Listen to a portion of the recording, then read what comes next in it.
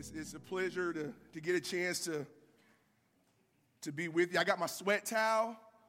You know, big dudes, for us, it's a challenge to see if we can go through a message without sweating. I've given up on that challenge. I just got the towel with me at all times. Every time I don't have a towel, usually I'm end up drenched. So pray for your boy and the strength in the Lord. You know what I'm saying? The sweat glands just don't go overdrive. But what we're going to do is we're going to dive into the text. We're going to continue through Mark chapter 8, verses 1 through 26. And if you don't have a Bible, just raise your hand. We have somebody just giving out the Bibles. If you don't have a Bible, that's our gift to you. If not, if you do, you just left it at home, just leave it behind so that somebody who really needs one can have one. But as we're about to go into this text, and we're going to talk a little bit before I dive in, I want to get a chance for us to see that what we're dealing with in this situation, and we'll read as we go through the points, is that this is a continuation of what Pastor Jake preached last week about Jesus preaching and performing miracles to the Gentiles. Now, this is a point that we cannot miss, that the good news of Jesus Christ, the gospel, is for all people in all ethnic groups. And the Syrophoenician woman last week that we unpacked a little bit understood the mission of Jesus better than the Jews of the time. This passage that we're about to read, it parallels Mark chapter 6 through chapter 7, where you see a feeding of a great multitude. Then you see a boat trip. You see a confrontation with the Pharisees, and then you see a miraculous healing. Now, I want us to understand that point because what's happening here is that when Mark records this, he's not recording it just for the sake of chronology and time and history, but there's a purpose of theology in this. And so what is it that we want to drive home? What is the point that we want to get as before we dig into the text and that we see this? We see that the kingdom of God, God's work of reconciling humanity back to himself through Jesus Christ, reveals that Jesus wants to open our eyes so that we can see him clearly and has the power to do so. He has the power to open our eyes so that we can see clearly. He uses both physical and spiritual means to overcome our blindness. So right now, we're digging in the text and we're in the middle of Mark. And you would think, though, that in the middle of Mark, you've seen the Pharisees and the religious leaders. You've seen the disciples. They've seen Jesus do miracle after miracle after miracle. You think he would be viral in a good way. You would think that he's on a level like, man, everybody's riding with him. Everybody's rolling with him. But what we see here is not that in the text. Some of us, we struggle that you would think that remembering what God has done, that we could live out faith in the present. If we remember what God has done in the past, we should be able to live it out in the present. But sometimes we just don't get it. Our hearts are hardened, our eyes are blind, our ears are deaf, we forget, and sometimes we just take Jesus for granted. See, I learned this in multiple ways. So before going into ministry, while I was in ministry, I was actually a college football coach. From the time I got out of school and played ball to immediately I got into coaching. So I've been working with college-age students all my adult life, even as a chaplain or up until recently as a chaplain for college athletes. Sometimes they don't get it. 18 and 22-year-olds, they don't get it. But then let's sandwich it a little bit tighter because I'm also a parent of a 15-year-old and a 12-year-old. Pray for your boy's strength in the Lord. I got teenagers. Lord have mercy. They don't get it. Sometimes I would instruct my sons to do something, and they would look at me like I got a third eye. I'm like, son, do this. Son, do this. Do you understand why? I could go through an entire lecture as to why something is important, a small detail is important, and they still don't get it. But nonetheless, what you see here is you see God constantly at work, that even though he don't get it, he doesn't give up. That even though we don't get it, even though sometimes my sons don't get it, but because we're linked by name and by blood, I'm not going to give up on them. Just because when my athletes didn't get it, because I was their coach, I was assigned over them, I will continue to press, teach, and instruct with the hopes of one day the light will come on. And that's what Jesus does. That the mission of the gospel, God's work, is to open our spiritual blindness, our hardened hearts. And when it happens, we get to learn something that's key. And if you write this down, it's not on the screen or anything, but if you write this down, recognize that Jesus is all in all to all who trust in him. Let me say that again. Jesus is all in all to all who trust in him. We have to get that. We have to press towards that. We have to understand that. And so as we get to the text, and let's break it down now, let's start it off in Mark chapter 8, and we'll be starting with verses 1 through 10. I'm reading from the CSB, which you guys should have. In those days, there was again a large crowd, and they had nothing to eat. He called the disciples and said to them, I have compassion on the crowd, because they've already stayed with me 3 days and have nothing to eat. If I send them home hungry, they will collapse on the way, and some of them have come a long distance. His disciples answered him, where can anyone get enough bread here in this desolate place to feed these people? How many loaves do you have? He asked them. 7, they said. He commanded the crowd to sit down on the ground. Taking the 7 loaves, he gave thanks, broke them, and gave them to his disciples to set before the people. So they served them to the crowd. They also had a few small fish, and after he blessed them, he said, these are all who serve me well. They ate and were satisfied. Then they collected 7 large baskets of leftover pieces, for about 4,000 were there. He dismissed them, and he immediately got into the boat with his disciples and went to the district of Dalmanutha. And so what we see here is a separate feeding recorded in that's separate from Mark 6. And so when you see this idea of Jesus being the compassionate Christ. That Jesus is the compassionate Christ. Why? Because his mission as Messiah, his ministry as Messiah was marked and motivated by this compassion. We see a second feeding, and it's a cool thing because, for me, I'm originally from D.C., so, I can just imagine this be like the world's second largest fish fry. Because, the first one, and if you see the parallels, the first one, it just said 5,000 men. So the text did not include women and children. But here we see that it's 4,000 people.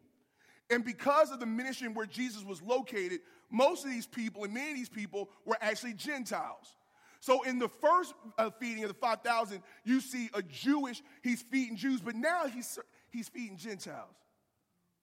We cannot miss the point that Jesus is showing that he cares for our spiritual and natural needs.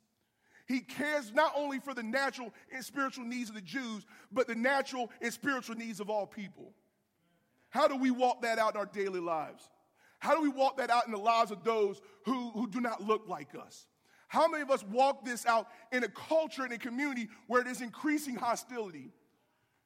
Do we look at it and being able to live out loving our neighbor as ourselves? This is the challenge. But we understand that we can do this because if we are to follow Jesus, we understand that Jesus cares. And if Jesus cares, we are to care. That he sees our need. And you see what he did first. He taught for 3 days. He fed first. He fed them spiritually. And see, sometimes we get in a situation, well, let's just preach the gospel. But what good is the gospel if they collapse on the way home because they had nothing to eat? Even Jesus recognized that point. So then Jesus says, you know what? After I feed them the bread of life, I'm going to give them bread from earth so that the bread of life can stay and remain and grow and nourish within.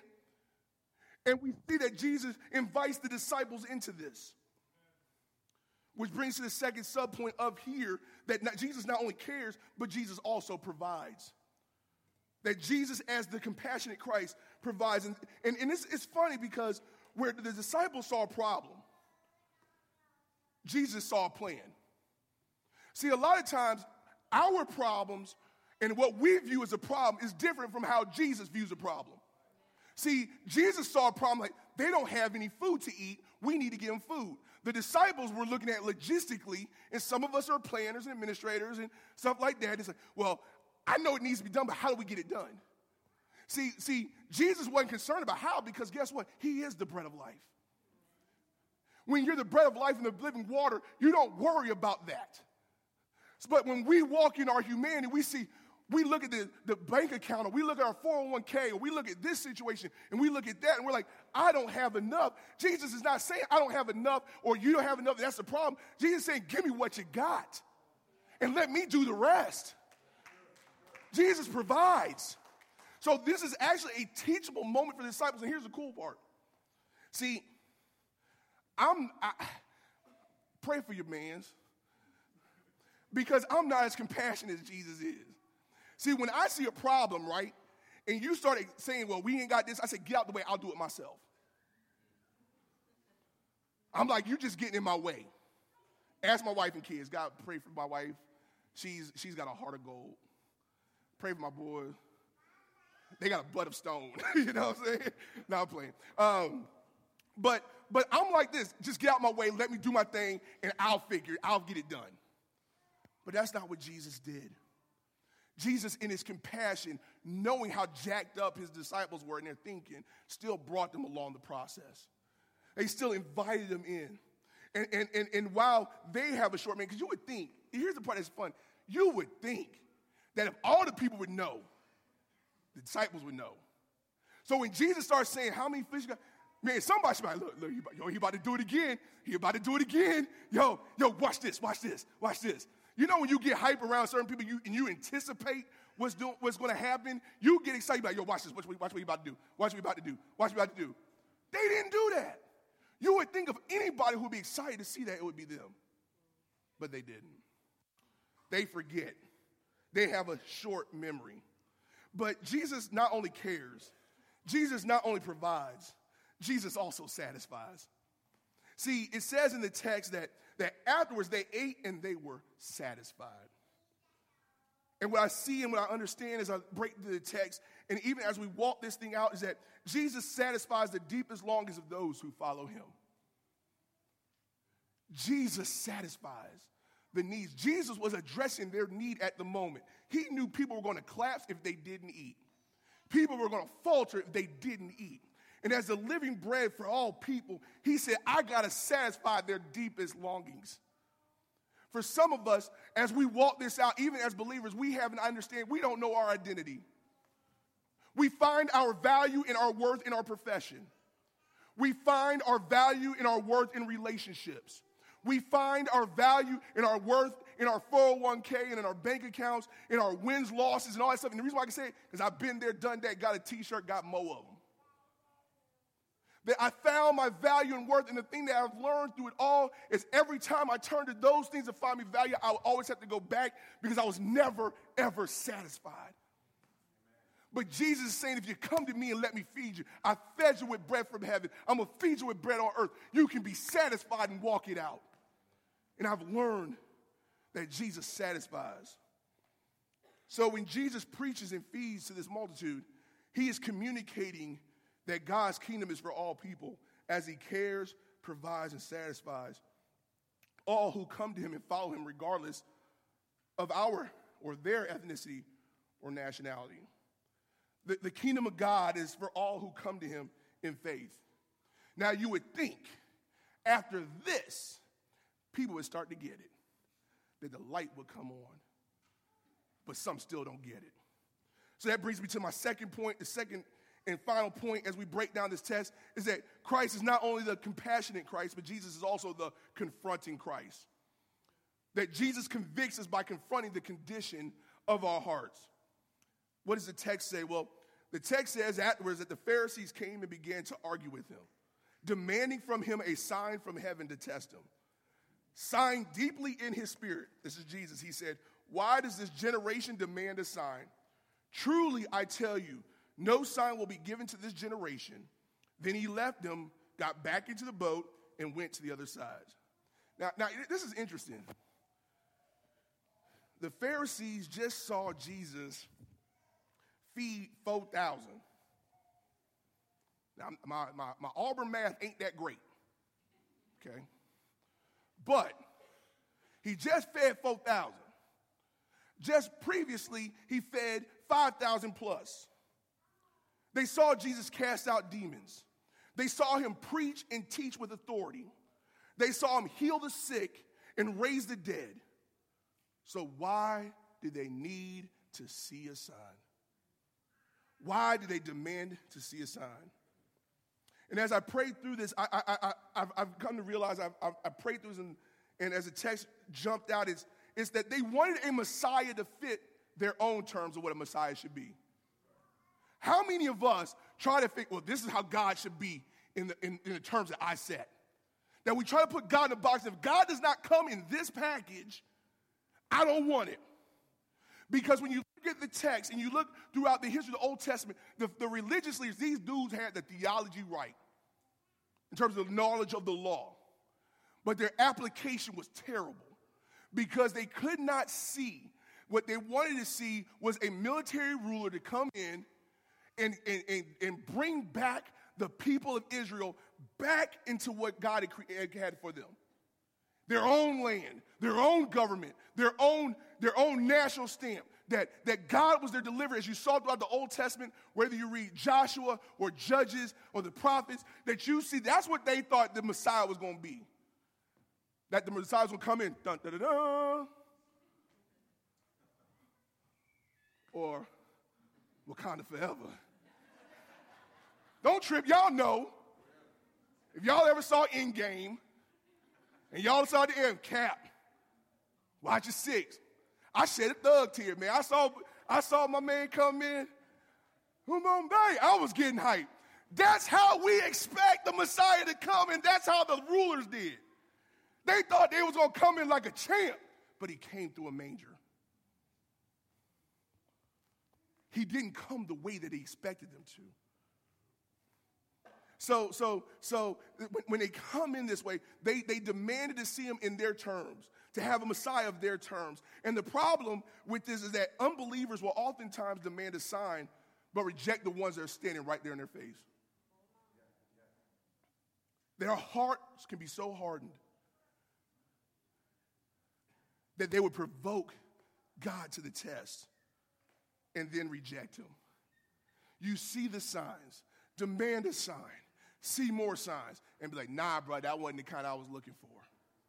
It's kind of like this. So some of you, I'm about to age myself. But when I was growing up, about middle school, early high school, one of my favorite TV shows, it actually comes on today, and they got marathons of it, In Living Color.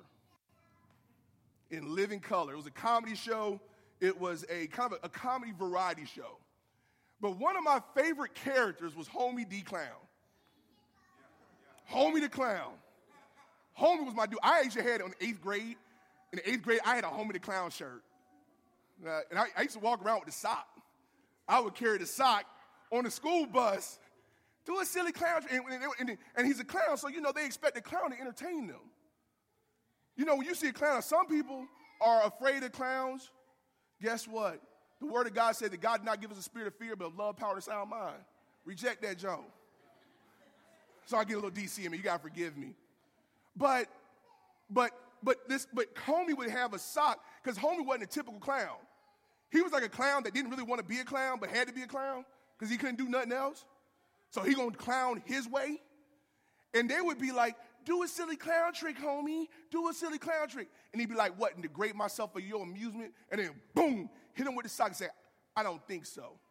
Homie, don't play that.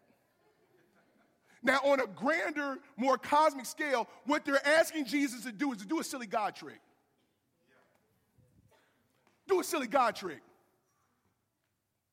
I just raised the dead. No, Jesus, do a silly clown trick. I just healed the unclean spirit. Do a silly God trick. And the funny thing is when Jesus did the miracles, they actually attributed it to Satan. The Pharisees didn't get it because their hearts were hard. But the Pharisees weren't the only ones not to understand. As a matter of fact, it's also interesting how the disciples also failed to comprehend what Jesus had shown them. Continuing the text in Mark chapter 8, verses 14 through 21, the disciples had forgotten to take bread and only had one left of them on the boat. Then he gave them strict orders. Watch out. Beware of the leaven of the Pharisees and the leaven of Herod. They were discussing among themselves that they did not have any bread. Aware of this, he said to them, why are you discussing the fact you have no bread? Don't you understand or comprehend? Do you have hardened hearts? Do you have eyes and not see? Do you have ears and not hear? And do you not remember? When I broke the 5 loaves for 5,000, how many baskets full of leftovers did you collect? 12, they told him. When I broke the 7 loaves for the 4,000, how many baskets full of pieces did you collect? 7, they said.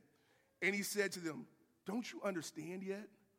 Now, this is interesting because, this is probably the most complex part of the passage that we're reading. And he says they were worried about the bread they forgot. Like, sometimes I can just understand.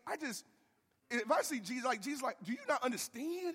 What's wrong with you, man? Like, I'm trying to, you don't get, you worry about bread you forgot. Don't you remember what I just did? Don't you know who I am?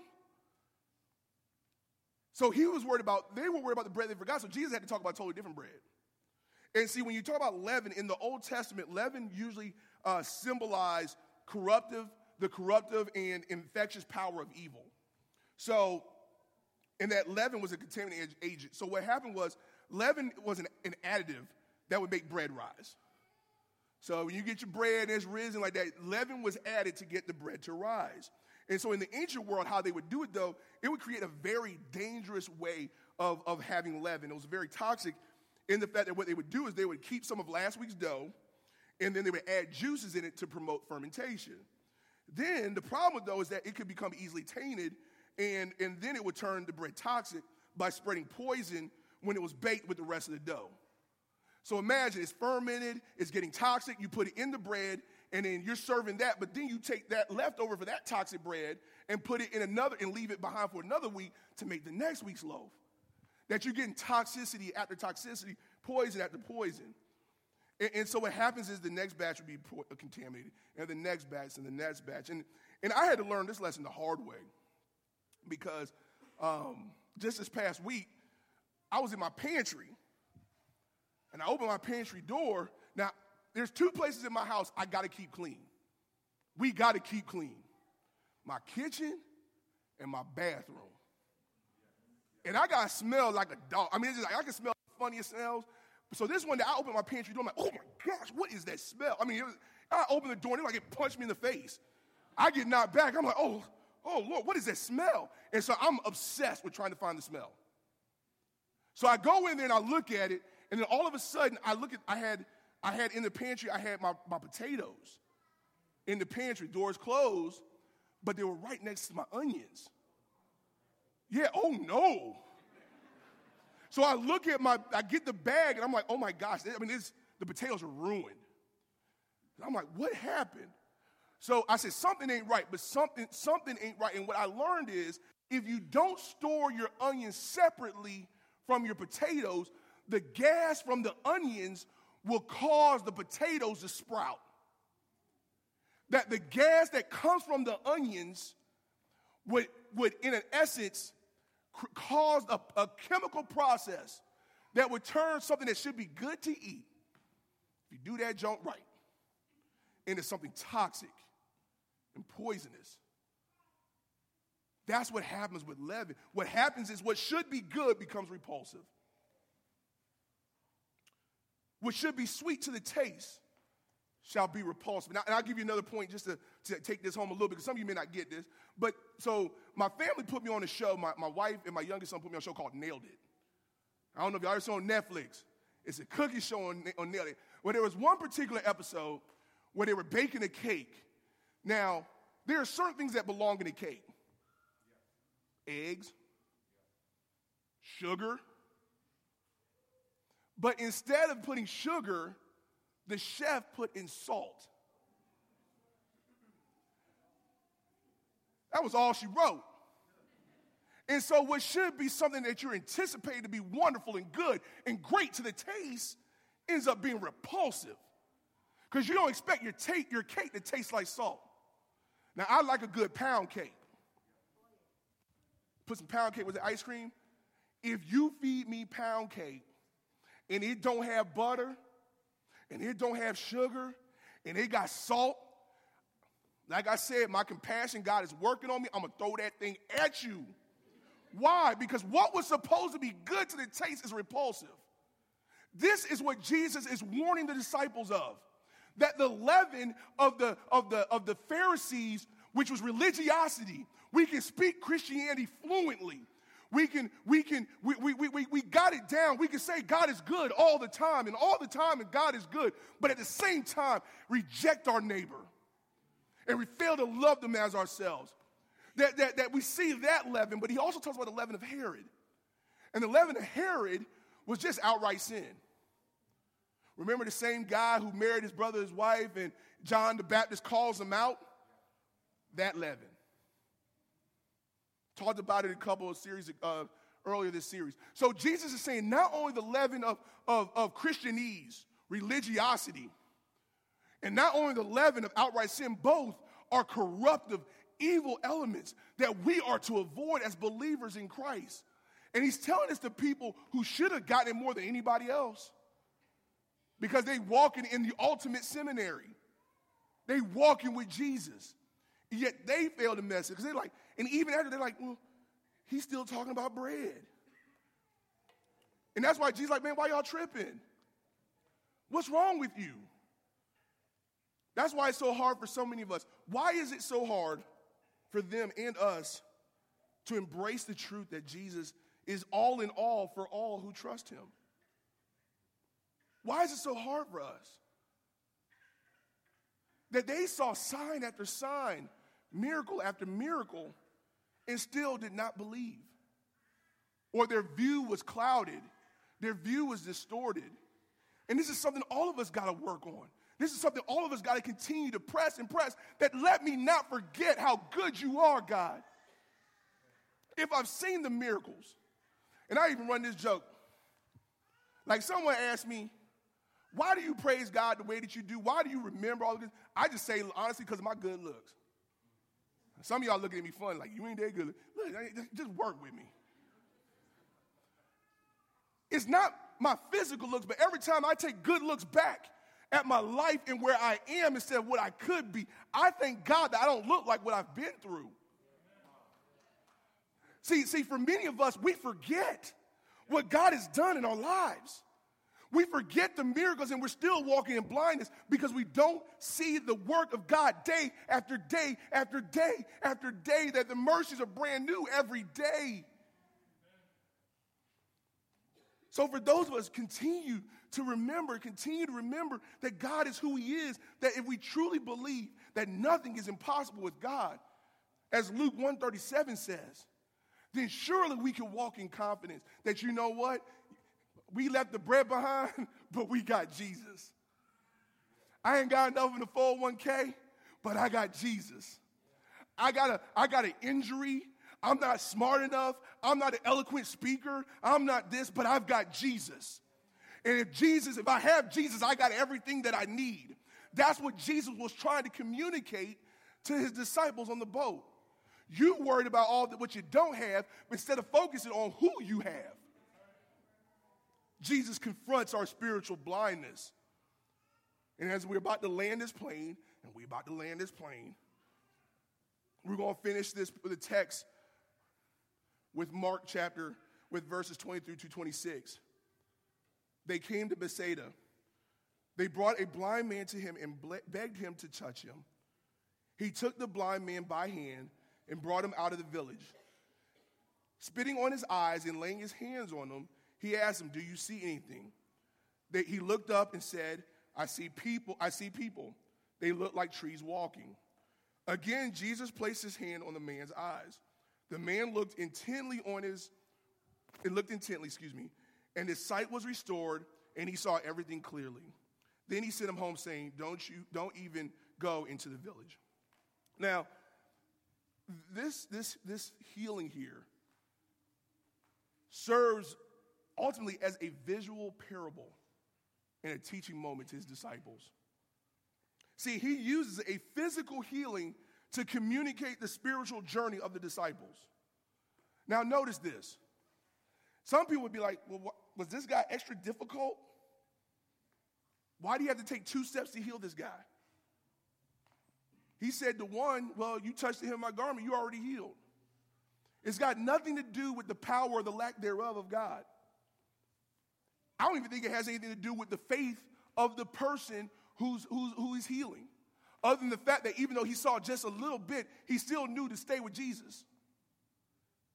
That he was not content in his partial blindness. Now, mind you, if you can't see nothing, some of us get satisfied with just a little bit. Well, I'm better than what I was yesterday, even though I'm not 100%. He stayed because he knew that if it's in Jesus, everything can come through, that he can regain full sight. And so this two-step healing honestly has more, I think, to do with the disciples. That this physical healing of blindness serves an example of the disciples' sight coming both gradually and with difficulty. So what does this mean for us? It's something that we can hold on to in the hope. Because honestly, it's kind of hard when you read this passage, you're like, man, does this thing get better? Does it get better? Like, why am I dealing with thing after thing? I'm struggling after struggling. But Jesus is saying more that if he is the compassionate Christ, and if he is the confronting Christ, then we understand that Jesus is all in all for all who place their trust in him. Why? Because what Jesus started, he will finish.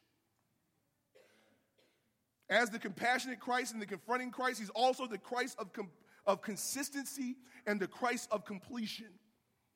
It's not on the screen, but Philippians 1:6 says, I am sure of this. He who started a good work in you will carry it on until completion until the day of Christ Jesus.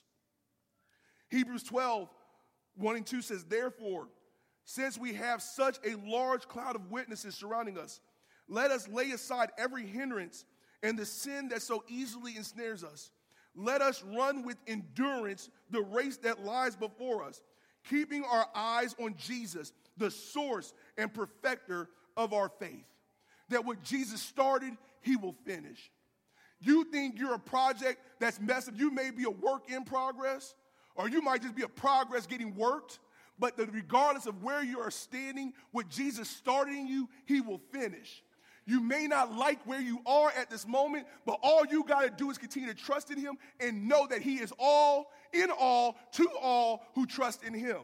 See, as a believer, as we grow in Christ, we cannot misunderstand his words and his work.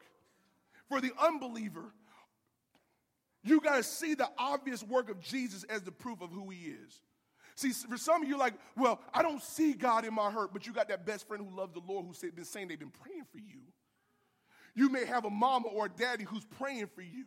You may have people who are walking with you, showing you the love of Christ. And in this moment, if we understand that Jesus is more than we can expect, then what we have to do is get our hearts in the position to be able to hear him clearly and see him clearly. Now, if you remember correctly, it's about to close this point, that we got the cell phone, right? Now, I remember when I was coach, I had two cell phones because I had my personal cell phone, which was the bat phone, and then I had my work cell phone because I didn't want my head coach to have my personal number. But there were some places that I would be in that if I had my personal cell, I could not get a signal to whoever I wanted to talk to. So I had to use my work cell to make some phone calls. If I'm in Bamberg, I had to use my work cell at the time. And I would call a friend, and if I used my personal cell phone, it would be like, hey, bro, I can't, can you hear me? The signal was blocked. But when I used my good phone, I could go in here, and it's almost like the Verizon commercial when my man says, can you hear me now? Can you hear me now? Because when I got the right signal connected, when my phone is full bars, connected to the satellite, connected to the tower, I can hear clearly who I need to talk to.